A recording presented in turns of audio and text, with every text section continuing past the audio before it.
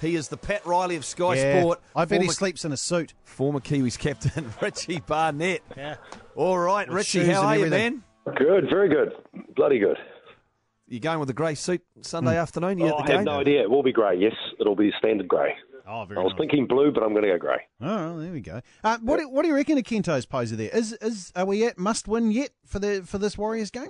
Yeah, I think we're getting to a third of the season, so I think it's probably pivotal that you start to piece some wins together. And I guess if you look at the top five, you're four or 6 points away from top five. And, if you start losing this weekend particularly, you're starting to edge away, and then the pressure starts to come on. And it's very difficult to try climb your way back up. There's still some sides in there who can turn. I mean, you got Newcastle. If you look at it, they've got a fairly decent side, and if they can turn into a good performance, they're capable of beating anyone. So I guess that's the nature of the NRL, isn't it? It's quite staggering. Did he make the right call here, the coach Steve Kearney, by sticking with Patrick Herbert in the centres over Solomon Akata? Love it. I really do. I just think it's a breath of fresh air to see Patrick play. Just the way he throws his body at the line, his defensive decisions were just fantastic. It really was. It's nice to see a player come in and to make a difference for his debut. I haven't seen that for a long time. And I've watched this kid actually from St Kitts. I remember a game that I watched. I think it was 2013. I used to go and watch St Kitts quite a bit. My daughter went to the school, and I love watching old high school football. And he was playing at centre, and I said to my wife, mate, he'd be really good at league, and he'd be good at fullback. And he played a staggering game. And John Coombe was there also when he was with the Blues, and he goes, "What are you doing here?" I said, "I just love watching the game. I'm actually interested in that Herbert, looking at him and watching him." And Nanai was in that side too, so. Interesting, yeah, and he was a focal point at that time. Also, Braden Ennor was in that back line as well, who's now cutting it up for the Crusaders. That must have been an amazing team. And I think not long after that was Vunivalu, I think about a year or two later. Oh, terrible. That's St Kitts. They'll never catch a break. But anyway, let's go back to the league. I was actually thinking with him, though. I mean, look, we've had an incredibly small sample size of one game, and everyone got really happy about it, mainly because I think it just seemed like it was short up. So when you've had a guy who's had a great debut, talk to me about players you had who had a great debut that you made sure that, like, the next week it's not like, okay, this week they know you're here, though. So you know what I mean? Yeah, absolutely. Are you talking from an opposing side? Yeah, or either or bringing them into the game, from your team. Yeah. 100%. I think from a perspective of the Warriors team, I think you have to bring them down ground level and say you got to work extremely hard this week. That was 1 week, but you got to back it up this week. It's so important. And then you come in with all different other styles of games, and then they try to isolate and.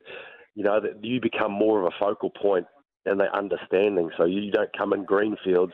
They understand how you play. So there's focus on it. And the team sort of looks at it, and analyses individual players. And so you always, every week's a different challenge for players that are coming through. And he's going to have challenges. But what I've seen in that instance is that he's got that aggressive nature, and he doesn't care. He just runs hard. He does all the little things really right, and he understands that it's a week-by-week proposition, and I think he's got a really good mindset going into any game. He's not overawed by it all.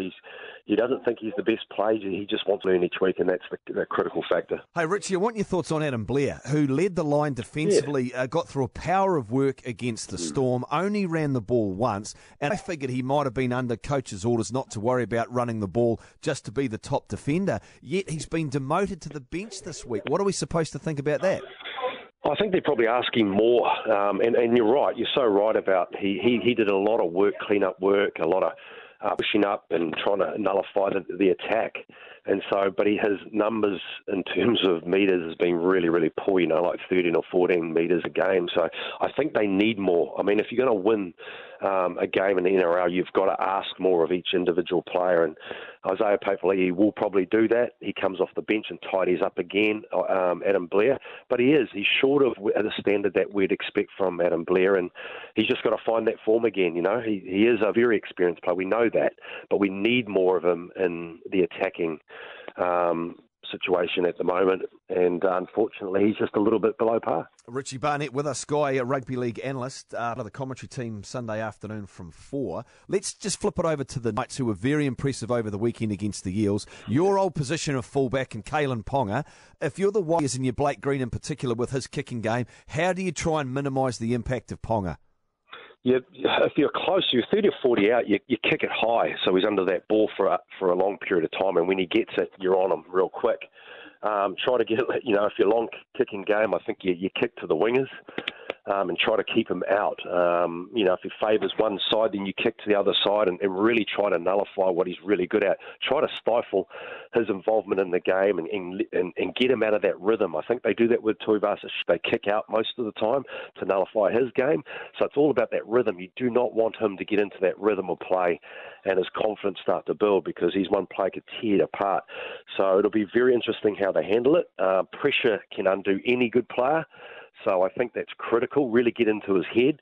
If I was the opposing player, I'd kick it high and really rip into him.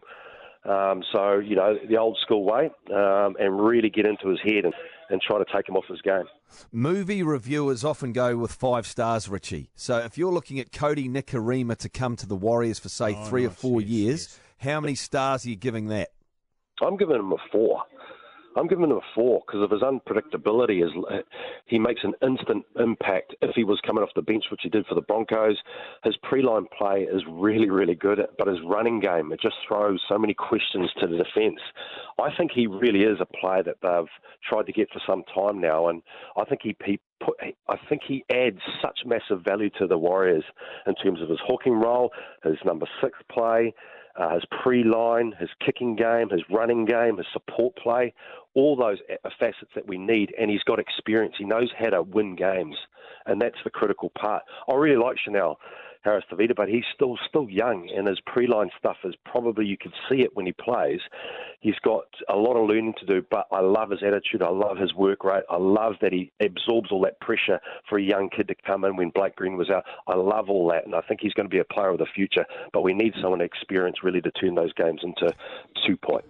Given Green might finish up his career at the end of next season, do you think the Warriors need to go to market again for another halves player? It's interesting, isn't it? The dilemma of having quality coming through and players that have played through the system. I think that's why they always try to look elsewhere, because players that have come through the system, Australia, they really understand how to play the game over in Aussie in such a good competition. So, yeah, it is a bit of an issue in this country, but they may have to look for another player to fit that void. But at the moment, they just concentrate on trying to get a player who can make the side just hum and just to fill in those gaps that are so important there. And it's really hard, I figure, these days to try and get players to come to New Zealand, and 2, to find those that are available. So that's the dilemma that I've got. But, geez, what a coup to grab Cody at this time of the year when he's contracted 2020. Finally, incredible. Richard, back to the game on Sunday. Is this a fixture that Warriors fans should look at and go, home game against a losing team, they've got to put this one away? Must win. I agree. Must win. They have to turn this and win. It's not a should, it's a must. So if they're going to turn the season around, it's Sunday. It's a day that they turn this around, get the 2 points, work off what they did last week, both coming off some pretty good performances. So it's critical that they go on, and that's why this became such a great competition between these two, because they come off great wins and they're really desperate for 2 points. So, all right, get the charcoal grey nice and pressed, man, and we look forward to seeing you Sunday, Richie. Absolutely. Good. Richie Barnett, the smoothest man on rugby league action in Sky. Brilliant. He's taken me from being all in on the Phoenix right on Friday night. Now I'm fired up for the Warriors on Sunday.